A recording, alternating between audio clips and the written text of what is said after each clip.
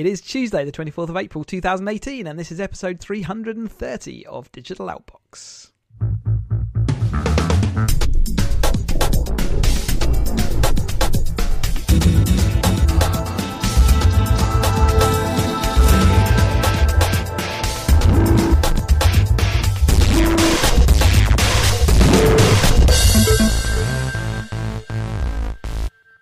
Hello, welcome to a much delayed episode. I am Chris. We are still alive, and Ian is also with me and still alive. I think I'm still alive. You're hearing some ghostly sounds, and it's put me on edge. Yeah, it's been so long since we've done a recording. I'm not sure whether the rumbles I'm hearing is someone walking around my house. Anyway, sorry about the delay, but we're back now. And while we've been away, probably one of the biggest tech stories that that's been for a number of years actually has cracked and is sort of ongoing really, and all around Facebook data, big social data, and the misuse of that data, and specifically in this case by Cambridge Analytica.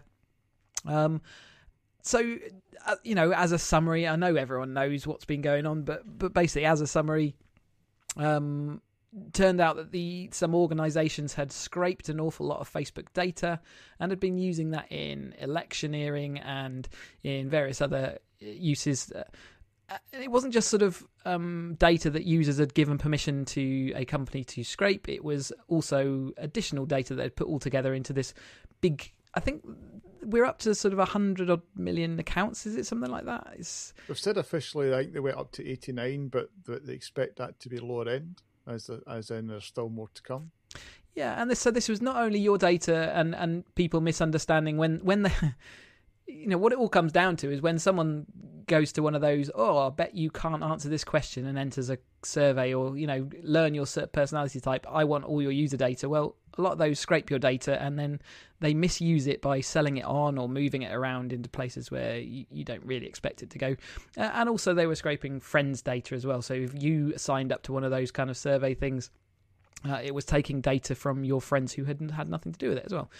So various underhand tactics moved in there, and basically Facebook has been left fully exposed because really they only control that spread of data via their terms and conditions. So anyway, we've had an awful lot of toing and froing, posturing. We've had an American, I don't know what they called it, hearing, I guess, with lots of senators quizzing Zuckerberg himself. And that went on. They had some weird strict rules, which meant that nothing really got covered in that, only exposing really that senators don't understand anything. And in fact, I guess that highlights that probably most everyday users don't really understand. But this is not a new issue, and it's not certainly one that we've certainly talked about it on this podcast before now. But it turns out that even warnings and highlights from tech commentators don't really get noticed until this all really kicked off. And we've had various other angles from this story, where Cambridge Analytica has been suspended on Facebook, and another company that's supposedly also associated got suspended.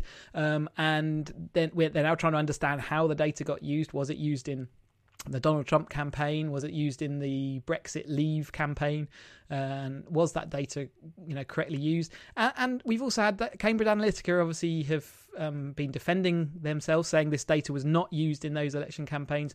But they've also been caught undercover, boasting about some of the lengths that they will go to help out an election campaign, including entrapment, including deliberately creating false scandal, etc., etc. Some really underhand plays, and I think that all those cases are still being looked at. And obviously, I think we've still got a fair way to go before all this is tidied up. But what we have seen as users is endless reports recently of things breaking as companies retract access and restrict access and no longer allow people to scrape data. So where you may have been using Facebook as your underlying login mechanic, and then also using the social data that comes with that ability, a lot of those things have been tightened down, and now Facebook do not allow third parties to access their data.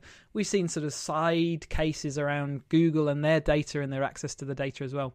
I guess one thing that's interesting is that because Google really uses its own data for its own purposes and it keeps it internal more than Facebook, which was a honeypot of information that it allowed other developers to tip into, Google are a bit less exposed almost, because like I say, they're using that for their own advertising gains, whereas Facebook was selling it off to other people and effectively let that data out of its protected little nest. I think that's a fair summary. What have I missed? No, I think you're there. I think the interesting, when you touched on Google there, I think it's interesting that, because I think, I might be wrong, but I think Google tends to track more than Facebook does. It's certainly got more, but everybody's focused on Facebook right now. And I think that's because Facebook have looser and only terms and conditions which protect that data from misuse, whereas Google like to hold on to that data because they realise how valuable it is to their own purposes. Yeah, and I think it's about that use of data. I mean, Facebook have been caught. I think they've been caught, obviously playing fast and loose with people's data, and that's where it's getting challenging. Is it Facebook that's playing fast and loose, or is it Facebook not really? Maybe not protecting things as much as they should, but also it's other companies that have done the deeds. It's not Facebook will let them have access potentially at some level, but it's actually the collection of that data from pretty bad sources of companies and things. Yeah, but at the end of the day, Facebook have grabbed data. Just some of the stuff that they grab, especially around Android, where it's like phone records and phone calls, and they're linking it to other people. And I just think the volume of data they're capturing, and combined with they didn't get ahead of the story. I think they thought they could, just put a couple of statements and this is going to blow over. And it was like, no, this is. I think there was just too many. I'm almost tempted to say too many old-fashioned journalists who were willing to go and chase this story because there was something there. Brexit and Trump have been they're two.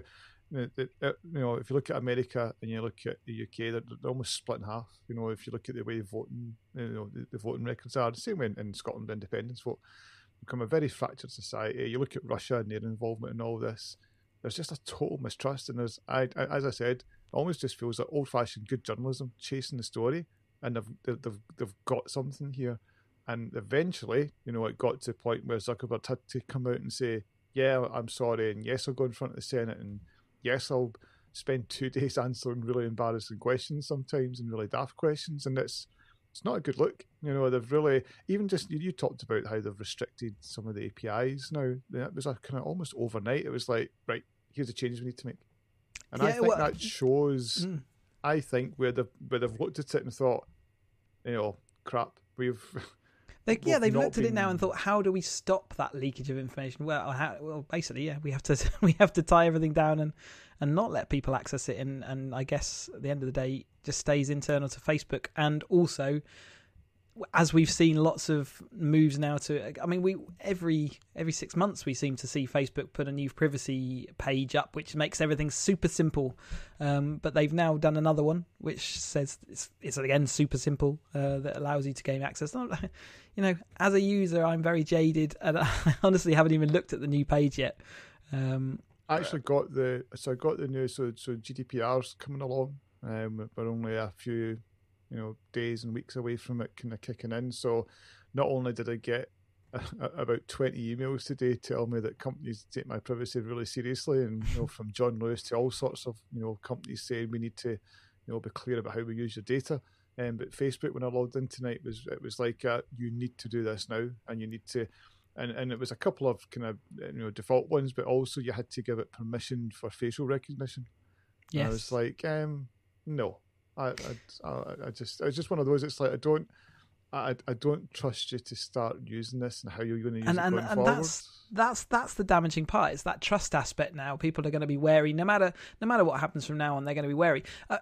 One thing that for me stands out is that this has been no different for the last probably 4 or 5 years, really. So it's just that now people are realizing just quite how powerful some of that data can be.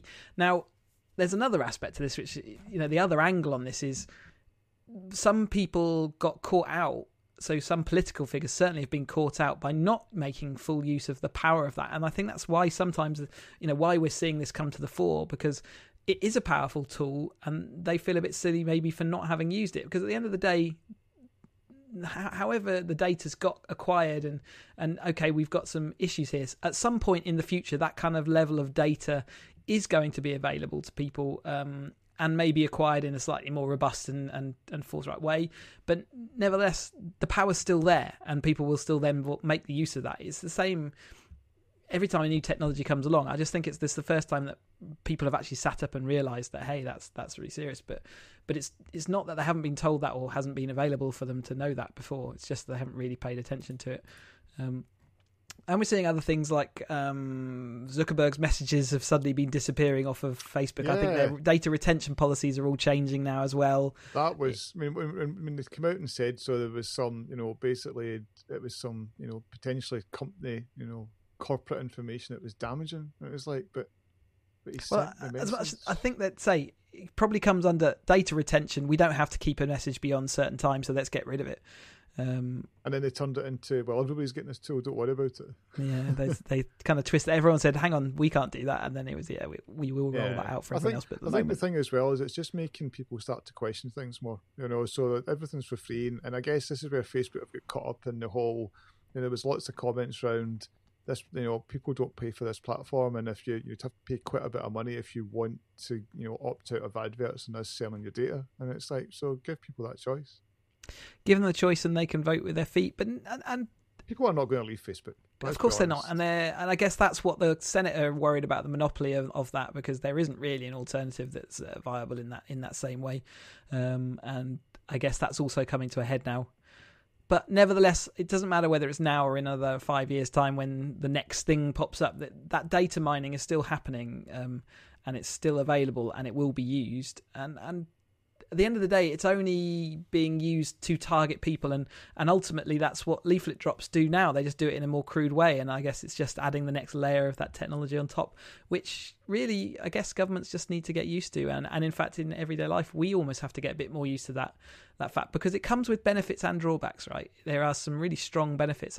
One of the stories that got caught up in this was that Facebook were talking to a medical company about trying to mash some data together and see how people's lifestyles affected what they were, maybe ailments they had, and also solutions, and whether drugs worked in particular cases to solve those problems. Now that looks like it's been chopped in the head, chopped by this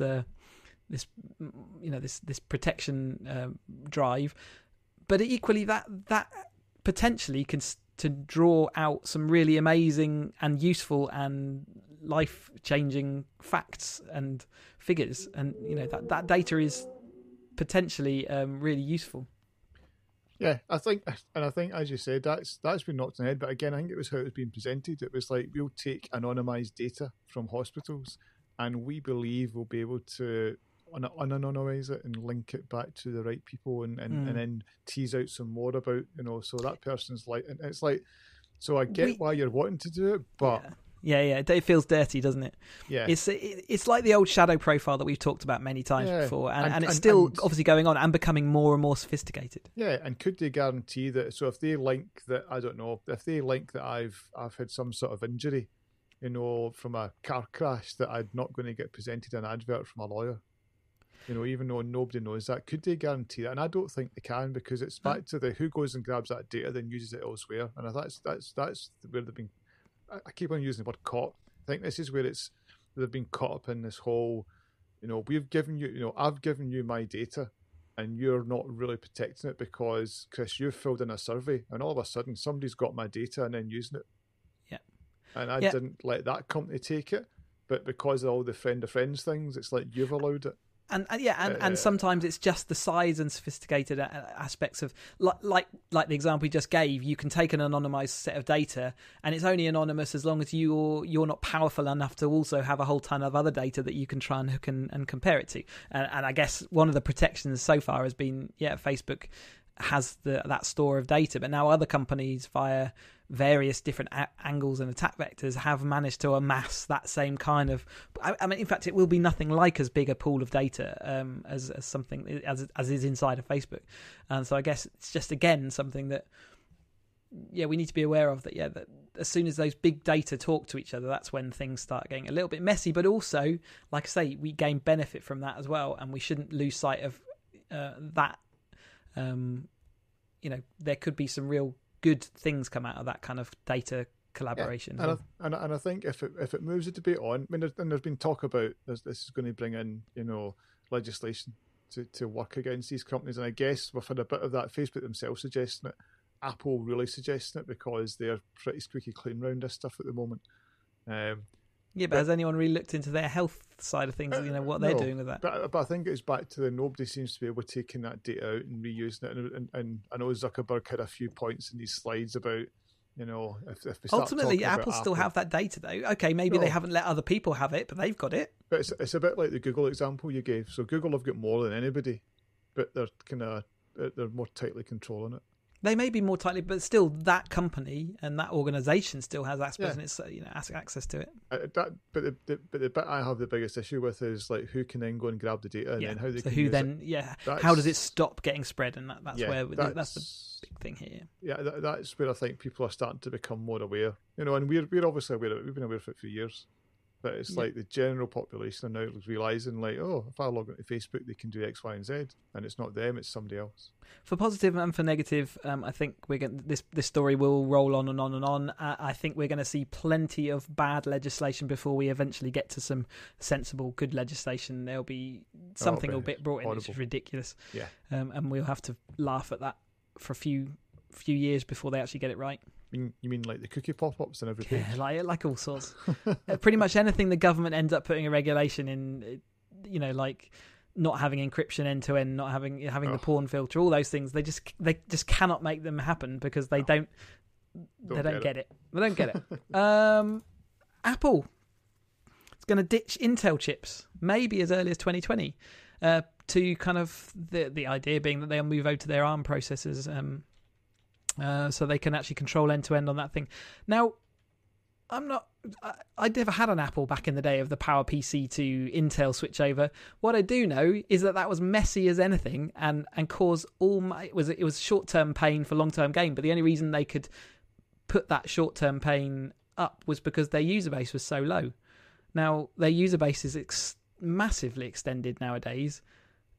So how are they going to go through that pain barrier? I don't, especially as they're talking about doing this as a multi-step transition. It's not a overnight thing. I remember for software manufacturers or software engineers and things, it was an absolute dog to re-engineer all of their work for the new, Apple. Yeah, so I think Microsoft were fairly well committed, but it took them a while to get Office over and up and running. Adobe took quite a while to move things over.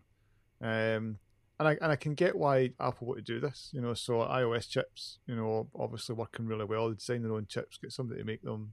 They're all, fundamentally reduced instruction set chips are they're real power friendly and all those kind of things. So Absolutely. It's really good for a PC. And I can get where it makes sense in the kind of low end MacBooks, but then you look at some of the high end MacBook Pros, you look at the iMacs and the iMac Pros. They're talking about the new Mac Pro is coming next year. Are they really going to have an ARM based? No, they've said that. Well, they almost certainly they won't. So they. No, but it's back to this. So I think it's the what is the transition? What's the message around this? Should you buy a Mac? No, if you know this is coming, would you buy a Mac now or would you wait 2 years? You'd wait a couple of years. Exactly. No, why would you buy a Mac now? I mean, And if they can never resolve that power issue as top end and lower end, software is just going to go up and up in price because the engineering effort to make it work on both is going to be nigh on impossible to achieve. And the risk to Apple is that if I go back to, what am I, 10, 12, 14 years on Apple, something like that, you're probably much the same. That a bit shorter than you, but anyway. Yeah, that kind of length. But right now, if something came along and they said, so we're going to transition to, some sort of ARM, chipset, we're going to go and do our own thing. Software vendors will take the time and come along. We're working with them, and obviously they won't be doing this in isolation. They'll be talking to the big companies already about this, I'm sure. But but it's a changed day from 12 years ago when you didn't have the cloud as it is just now. You didn't have software working everywhere. You didn't have the powerful browser versions of software. You didn't have Adobe Suite where I just buy a license and I can work Mac or Windows and it's pretty much the same. Same with Office, same with the big tool sets. I think people see if they don't do this right, people will just say, "So I'll just go to Windows. Windows 10's good." I guess that that argument though also works the other way, which is given that all these services a lot of them are remote, actually the transition might be a lot easier than I'm making out. And it might be because some people were like it was almost like a naive, you're going to your development language and just compile for that, please. And it'll be that straightforward. And I'm like, I don't buy it. I don't buy it either, but they are getting better at doing that. We've seen several solutions, but that each of those solutions always comes with a performance and a optimization hit. In fact, a large enough one that Apple prevented apps that were generated with some of those generic compilers from being released on the App Store because they were not dedicatedly and optimally created for their device. Now, maybe they've loosened up on that a little bit. I think they did loosen up a bit on that. But nevertheless, it just shows that was a big enough issue for them to say, no, you cannot release a bit of software on our platform unless you optimize for it. And when we're only 6 weeks away from WWDC, they're not going to announce anything at WWE, I don't think. But there's been lots of rumours. Well, there's been lots of rumours that they're going to have this way of running iOS apps on your Mac. And I guess that's interesting if they're doing that ahead of actually having the ARM processors anyway. I think that it feels like it's the start of that transition. I don't think you could just turn up, in 2020 and say, by the way, look at this. There's a number of steps. It also makes you think that, would they ditch Mac OS? Would you ditch iOS and just have some sort of brand new, shared underlying architecture? I shudder at that.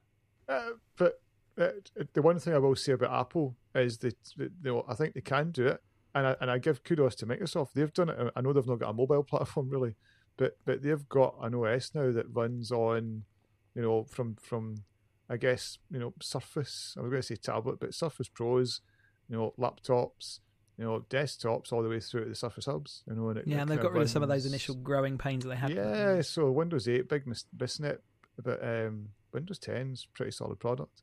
So it's very interesting, and I'm really interested in the message around all this, how they start to sow the seeds of this and where they're going. Apple has poached Google's AI bloke. He's basically gone from Google straight over to Apple. I guess with Apple recognizing that they're falling a little, if not fair amount behind in this whole AI arena, especially with their assistant. I think Siri's consistently voted as third best to Amazon and to Google's assistant. So it's an interesting move. We used to see this more. I guess we just don't hear about them so much nowadays. But this is a big steal.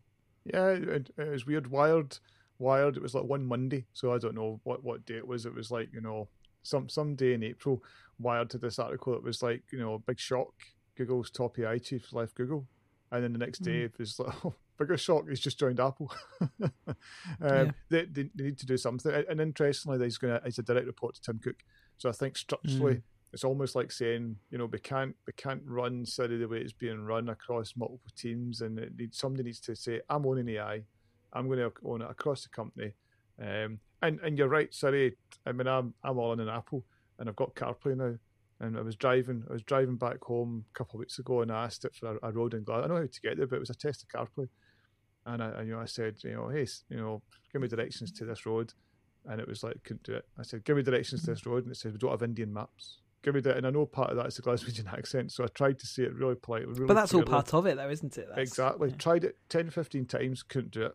See, when I got home, I fired up Google, and asked it the same question first time. Yeah. First time and reliable, and it's like that's the difference. And I know there's a lot of Apple folk out there that go, oh well, it works fine for me. But it's only as good as it works. Sometimes you need to do that back-to-back comparison to actually see how far behind it is sometimes, and I've done it plenty of times just out of fun and interest. I wonder what you're going to get, and we both do the same question, and quite reliably, Google does 11. Come up with a better 11.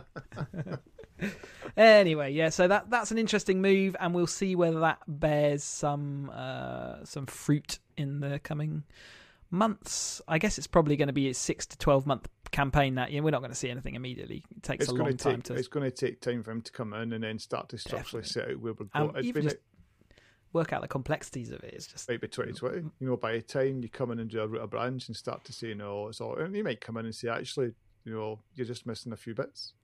There's maybe these key things that you need, and you'll be. But it shows how flexible knowledge is when it comes to these big firms, because he's got a whole lot of IP in his head from the way things work at Google, and it's just they must be smarting a little bit. It's just I don't know whether they do write in contracts. I'm sure they do, of saying you can't go work for rivals. But whatever's happened this time, he's definitely gone over. Well, can you imagine Johnny Ive going to Google? You know what I mean? No, I can't see him being there, to be honest. But no, but it's back to if that came out as a news article tonight, you'd be like, wow, look at all the design practices that or more. It's probably more like the guy that heads up the kind of software division. If he moved to Microsoft, you'd be like, wow, how much inner knowledge has he got? Yeah. Cloudflare has entered the DNS arena. So Cloudflare, a very famous, service, and basically they are offering DNS at 1.1.1.1 as a DNS provider, a bit like Google's DNS. We've talked about Google DNS before now, and this is Cloudflare offering that same thing, and apparently it's the quickest on the market at the moment. This is the kind of thing that excites you normally. Yeah. Thanks. It's just no, I normally feel quite a sad geek, and you've just kicked the sad geek right in the nuts. Yep. Sorry about that. Yep. I got excited by this and I swapped over. So I'm now using Cloudflare's DNS. And now you're getting 14 milliseconds of performance increase. Funnily enough, no. So in a way, I just did a couple of quick tests, but it was the same as what some of the websites had done the similar tests and said, if you're in Europe, it's a no-brainer. If you're in these areas, it's a no-brainer. It's significantly faster than my Virgin's basic DNS. It was better than Google's. It was better than OpenDNS, the other. Yeah, OpenDNS. And it was like, fine. And it's all encrypted as well, and they're not storing anything about, where you're going and what you're doing. So that's an interesting angle. So they've made the decision that they don't store logs for any longer than 24 hours. So so those logs that do store, where effectively as a consumer, every time you type something into your browser, it's storing that. And many ISPs store that data, and in fact get required to store that data by government organizations. But anyway, this is saying we're only going to store it for 24 hours, and we're going to use encrypted DNS provision as well. So, that's an interesting angle, especially as they've got that all working at the fastest speed of any DNS provider. It's pretty amazing. That's consumer led. Yeah. And I have got a little to do entered in for like a couple of months' time to test it again, because it's fastest when, I'm not saying nobody's using it, but they've not got the same user base as the other two. It's never one of those things that seems... I'm sure it builds up over time, but I don't think this is for your everyday internet user. I think people once it's working, it's working. Google's got a lot slower. Google's was for me the fastest, and then it really started to slow down. And you do see it on every single kind of how do you speed up my internet connection. Even on basic guides now, they do tell you to go over to sort of another provider rather than your own internet provider. Superfast 5G is getting closer. We've had the auction now, I think. Yeah, we've had an auction, and some companies bought some 5G frequencies. It only raised £1.36 billion. Which is an awful lot of cash, but when you consider how much 3G went for and how much people have still reeling from that, I think. 3G was, it was up at over 30 billion that they paid. It was, it was just like one of those. It was like that was... And it was still a bit rubbish. It was ridiculous what they paid for. So in fact, that stopped the innovation. I think they realised that much money being spent on 3G just ruined, because they had to stick with 3G then for, it was 5-6 years before they recovered from that, and that's why it's really scuppered the whole market for a bit. So maybe these lower prices are a bit more realistic. Yeah, so still talking about 2020. There's some parts of the world are starting to get it end of this year, so we'll be a little bit behind. And I think also I can't remember who's going to court. I can't remember if it was 3 or one of the other ones is going to court because they believe that the auction's all been wrong and they didn't win what they wanted. And I guess everybody in the industry is saying, go to court and we'll just lose, potentially. Yeah, we lose more time, we lose more money, we lose, yeah. Everyone so there's loses. But the companies all know this, so it's all a bit of a game.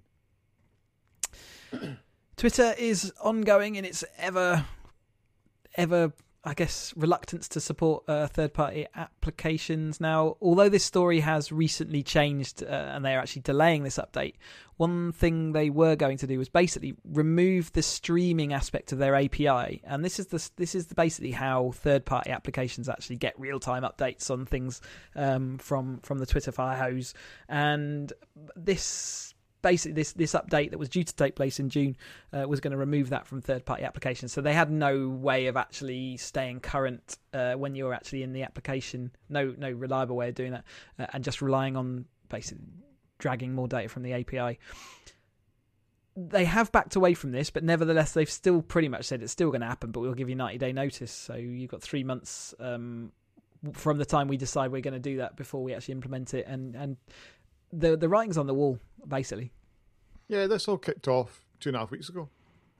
So the third-party clients had all kind of banded together and said, I don't know if everybody realises, but see, come June 19th, we won't be able to provide you the same service. We know that's going to disappear. Twitter are telling us nothing. Who knows what we'll be able to do? Yeah, and they're not even allowing us into the beta to test this. Yeah, it was just, and it obviously got a lot of traction, got picked up by the press, and within a few hours, Twitter did come back and say it's delayed.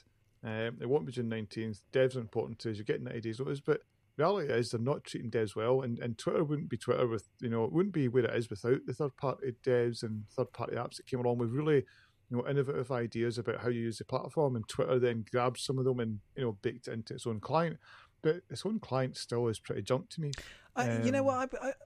Up until fairly recently, I've just been using it sort of in the web browser. And the web browser for me kind of works-ish. But I have to say the mobile of Android app version of it is pretty shocking. I get notifications come in and I click on the notification to look at a tweet and it doesn't find it, or it presents something else, and as soon as you move your finger on the app it seems to refresh and then you can never find that tweet again. It's like the implementation of their own application is dog, and I think it's been a bit like that since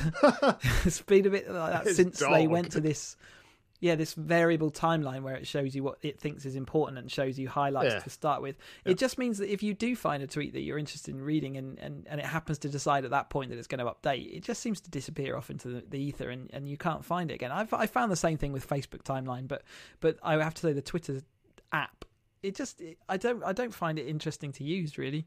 No, I'm the same. And it's nothing. So yes, they're presenting ads, but it's when they started saying, here's some tweets that your friends of your people you follow are doing, and here's some of the replies they're doing. It's like, I'm not interested in this. This is just noise upon noise. I'm struggling enough as it is sometimes with the amount of noise on Twitter. Never mind you telling me what you think's interesting, and it's not. And it's the same, as you say, Facebook, they've changed their algorithms. Instagram, it hacks me off the most, because I really like Instagram, really like the platform. You don't get the same, painful experiences you get elsewhere, but it's an ad every 5 images now. It's an ad every in stories but the timeline is also gets affected by that refresh as well, which has been and the bit that hacks me off about the timeline is you've got, so just say you've put up you were racing 2 weekends ago and you've got a kind of before the race, middle of the race, after the race kind of picture. It's random how it gets presented. How it actually ends up showing it. Yeah. And I'm sure they're saying put that as a story. Don't put it up as an image. But stories only last a short time and then go away, don't they? So it's just, and I know they're talking about change as well. But anyway, Twitter, I really do worry. I really do worry what they're going to do. Google has lost another right to be forgotten case. So this is the European thing for a while, where Europe says that people do have the right to be forgotten. A couple of test cases came up recently, both basically some business people who'd been in jail before, and basically there was an interesting line, and we'll see whether there's particular cut off at some point, but one guy had been put away for a couple of months or 4 months or something, another guy had been put away for like 10 years. Now the 10-year case has that person has not got the right to be forgotten, and therefore his results will still I'm not sure of the details, but the results will stay in the search. The other guy who'd only been in jail for, say, 4 months was considered, yep, you're allowed to have that expunged, and therefore Google will remove those results. So Google is still taking these things, or letting them be taken to court to try and find out where these lines are like. And I'm guessing these outcomes will be then used to, in future, decide whether they want to try and fight something. But they are at least standing by their word of, we will fight these to understand. It's not us doing the removal; it's the court has insisted on it. It's a really hard problem. I'm maybe in a different place to when we talked about this last time, because I remember last time saying, no, you can't, we should, if I've done a crime and Google reported, or it's not Google reported it, BBC News reported it, and Google was linking to that story, then tough, I shouldn't have done the crime. But then it's like I was watching, so there's a program on BBC just now talking about the big aircraft carrier that we helped build, and there was a guy at the weekend, and he was talking about how as a teenager he got into lots of trouble.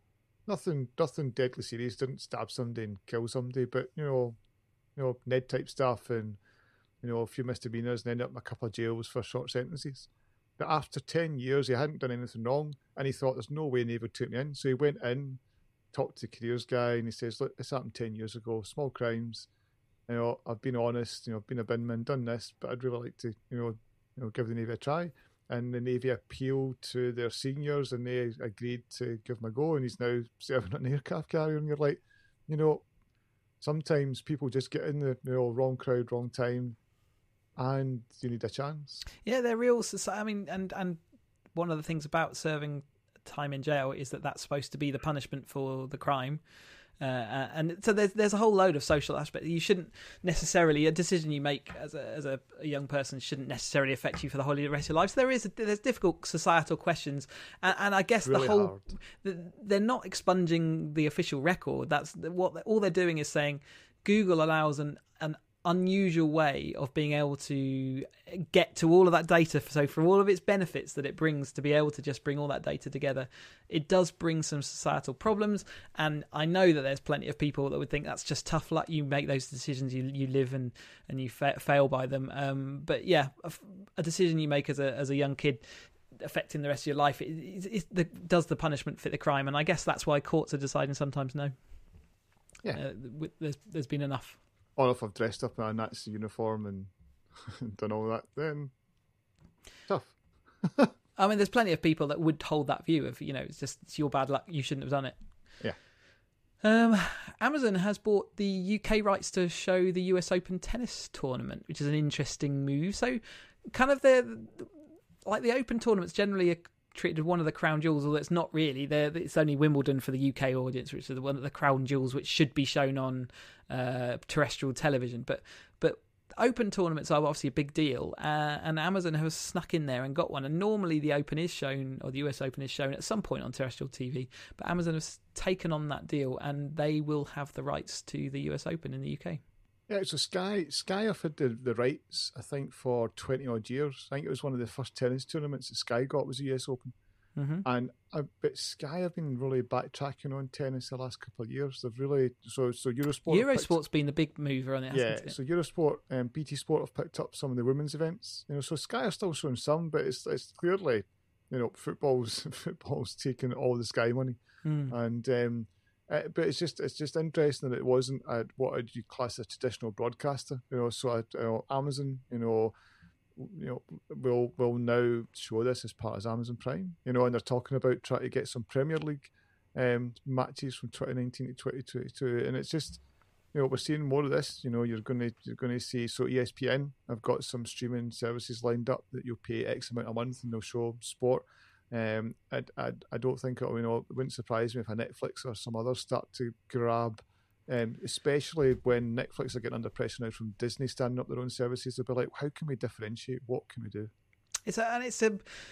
They've realised this big chunk of media cash that's there. 100 million Prime subscribers. It's amazing. Yeah.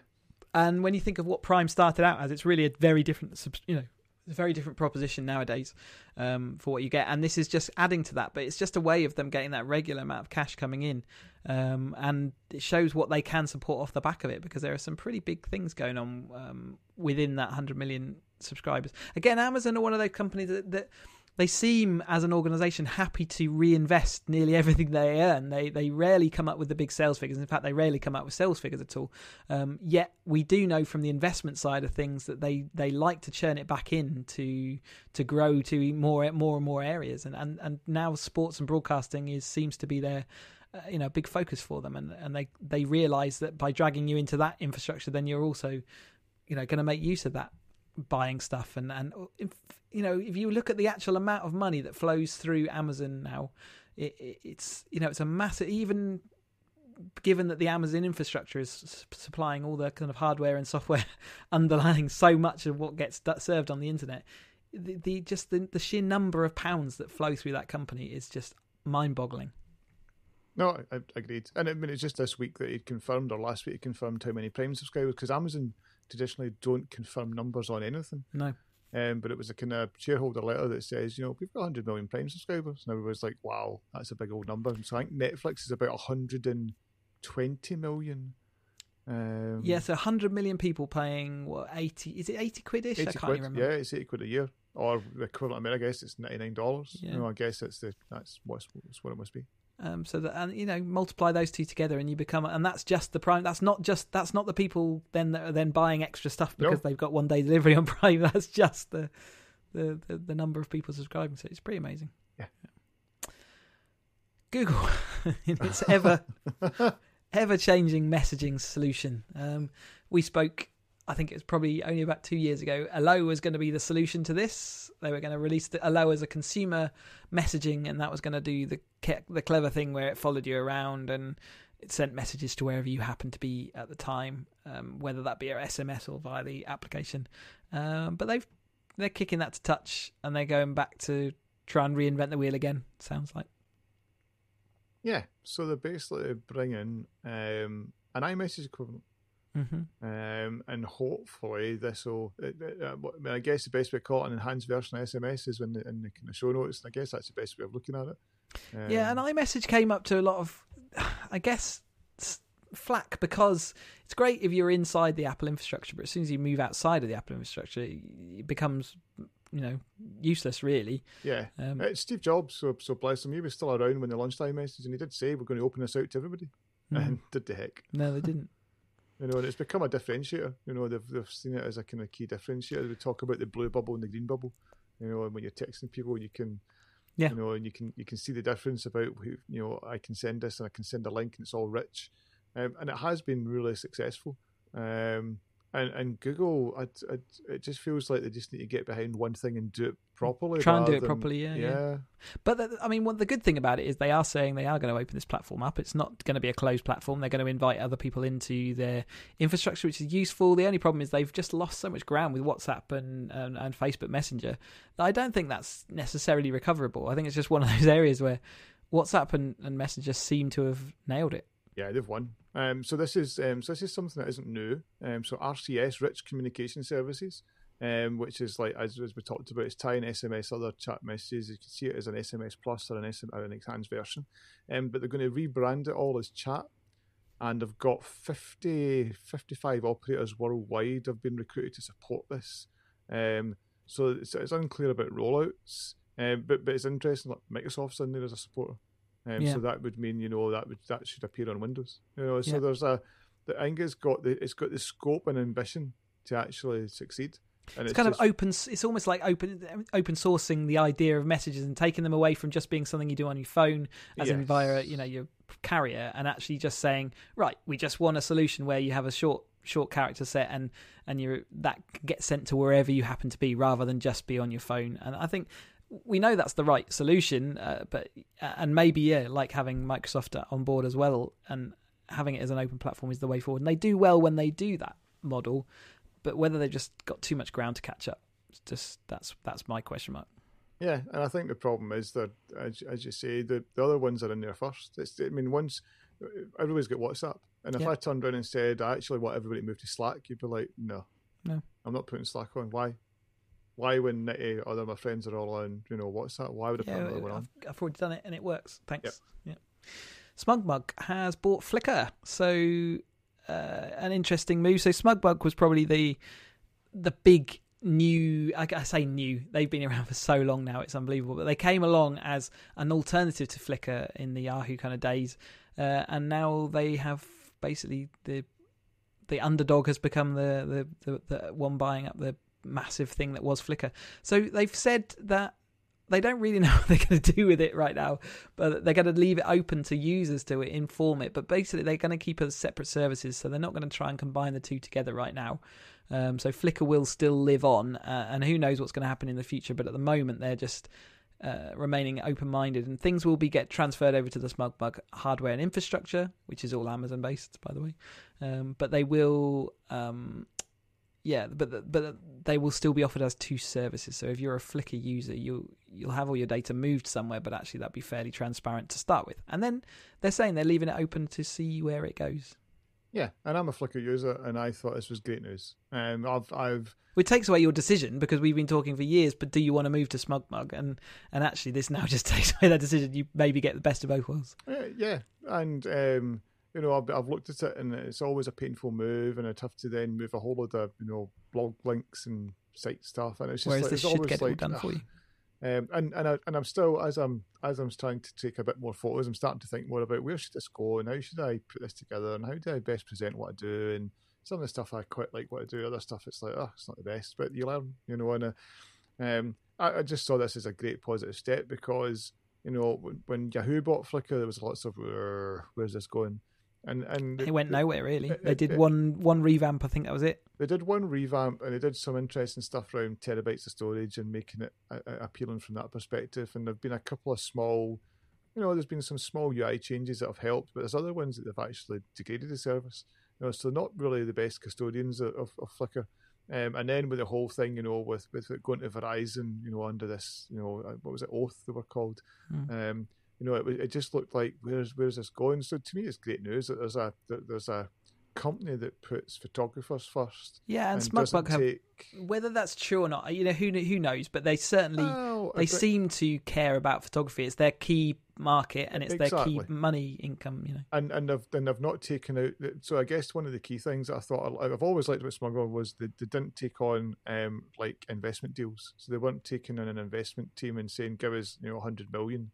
And then you were like, so how are you going to make money? And it's going to be adverts at some point, or they're selling your data, so they are looking at it that we'll own the service, we'll get our customers to pay for the service, and that's how we will deliver a good focused service that gives people what they want, and people will come and pay for it. Yeah, and I'm happy. I've got more, if you had asked me last Tuesday, what do you think about Flickr? And I'm like, I'm really struggling to see where I go.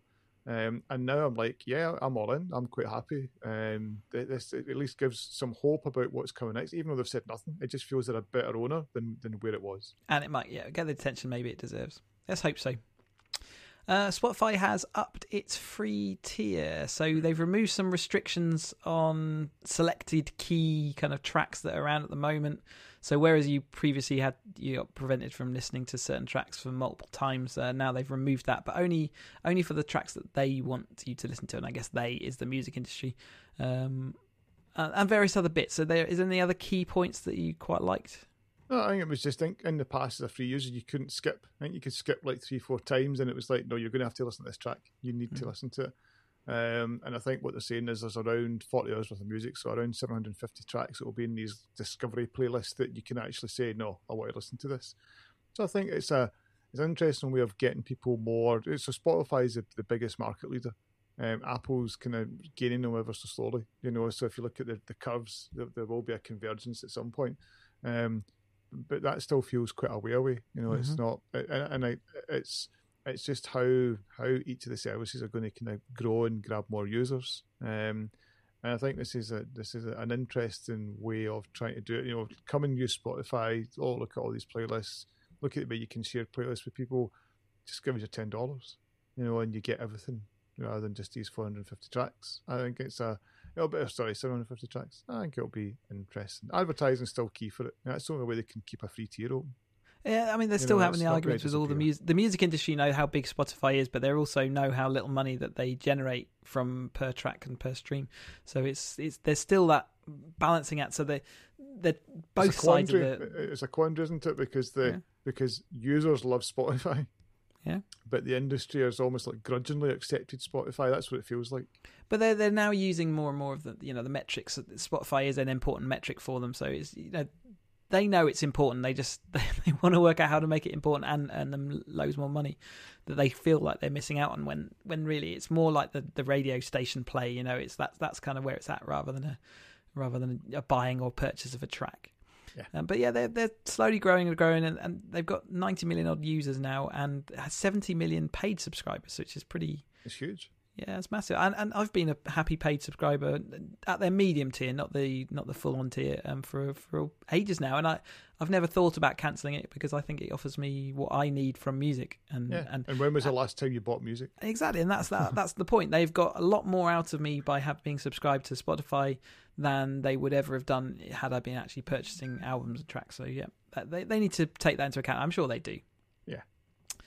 Okay, well we've managed to get to the end of our content. Wow. I'm assuming you haven't got anything else you want to cover off today. It's just to say God of War came out end of last week. That's to really quite glowing reviews. Amazing reviews, and I've played an hour and a half, and it's a pretty stunning game. It looks amazing. I don't know how on rails it felt when you were playing it, because that was the only thing. That's sometimes when you see these amazing set pieces, really it feels like I'm not having to really do anything because it's just all put on the plate for me, really. And the first hour feels a bit like that. And in that it's like Father, follow me, and you're kind of like. So it's an interactive movie game to start with, and maybe it opens up. Yeah, and we'll see how it goes. I mean, as you said, the reviews are stellar, and it just looks and sounds, top notch. And the first hour was pretty captivating. I just not had the chance, only got it, only kind of first tried it Sunday, so I've just not had much time to play. I look forward to hearing how that all. Yeah, but it looks, as I said, if you've got a PS4, pick it up. No brainer. I'm potentially looking forward to when Xbox, though, because God of War was one of the PS4 kind of exclusive and their headline games from, I guess, E3, and so we're now starting to see that realised, and hopefully some of the ones that we saw for Xbox will now start coming online to really make use of the power of Xbox. I've been a bit out of love with gaming recently, just because there doesn't seem to be anything new or interesting to play at the moment. No, I think that's the problem. If you only play, I think the kind of, and the Verge said it a couple of weeks ago. They turned around and said Xbox One's the best console to buy right now, as long as you're not looking for the exclusives. Mm-hmm. If you're just wanting to play, Battlefield, Call of Duty, FIFA, it's like that's the best platform to play it on. If you're looking for, the best exclusive games, you really need to be on Sony, because Microsoft they've just missed this generation. This generation happens to be the generation that is going to go on for awfully long time as well. That's it's only extending itself. It's not like we've both of them have said we're not coming out with a new platform in the next X number of years. We're just going to enhance the one we've got. So there was. It's funny. I just read yesterday Microsoft rumors about new Xbox.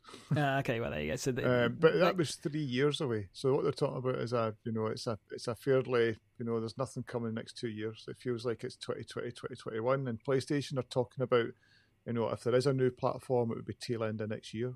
Like a PS5, just because they are now behind. And I don't know, both of them seem to be into this every 3 years rather than the kind of 7 or 8, 9 years that we used to have. Yeah. It seems to be a lot shorter now. It's almost like we've turned into consumerist society or something. Yeah. Funny that. Amazing. Right. Thank you very much, everyone, for listening this far, for listening to Rabidon. Hopefully it won't be so long before the next one.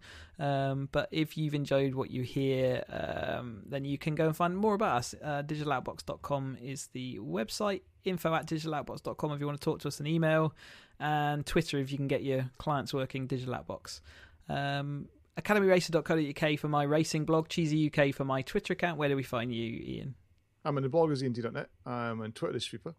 And I'm looking forward to seeing you in Bonnie, Scotland in a couple of weeks' time. Yep, not long before we go racing in Scotland for the first time. So I shall take my Rain Mac. Are you wearing a kilt? I'm not. Fireproof kilt? No. I shall be wearing waterproof overalls. Oh, how boring. But I am looking forward to it nonetheless. And not long before my half marathon. I should really start off a running blog rather than a racing driver blog, because that's what I seem to be doing more of recently. I was going to say, so what name would that get? There you go. Thought time before the next one. All right, then. I will speak to you then. I guess you will as well. And we will... It's been a while since I've closed the blog. I'm not sure what to do. What do we do? How do we start? I'm just going to say thank you for listening and goodbye. Goodbye.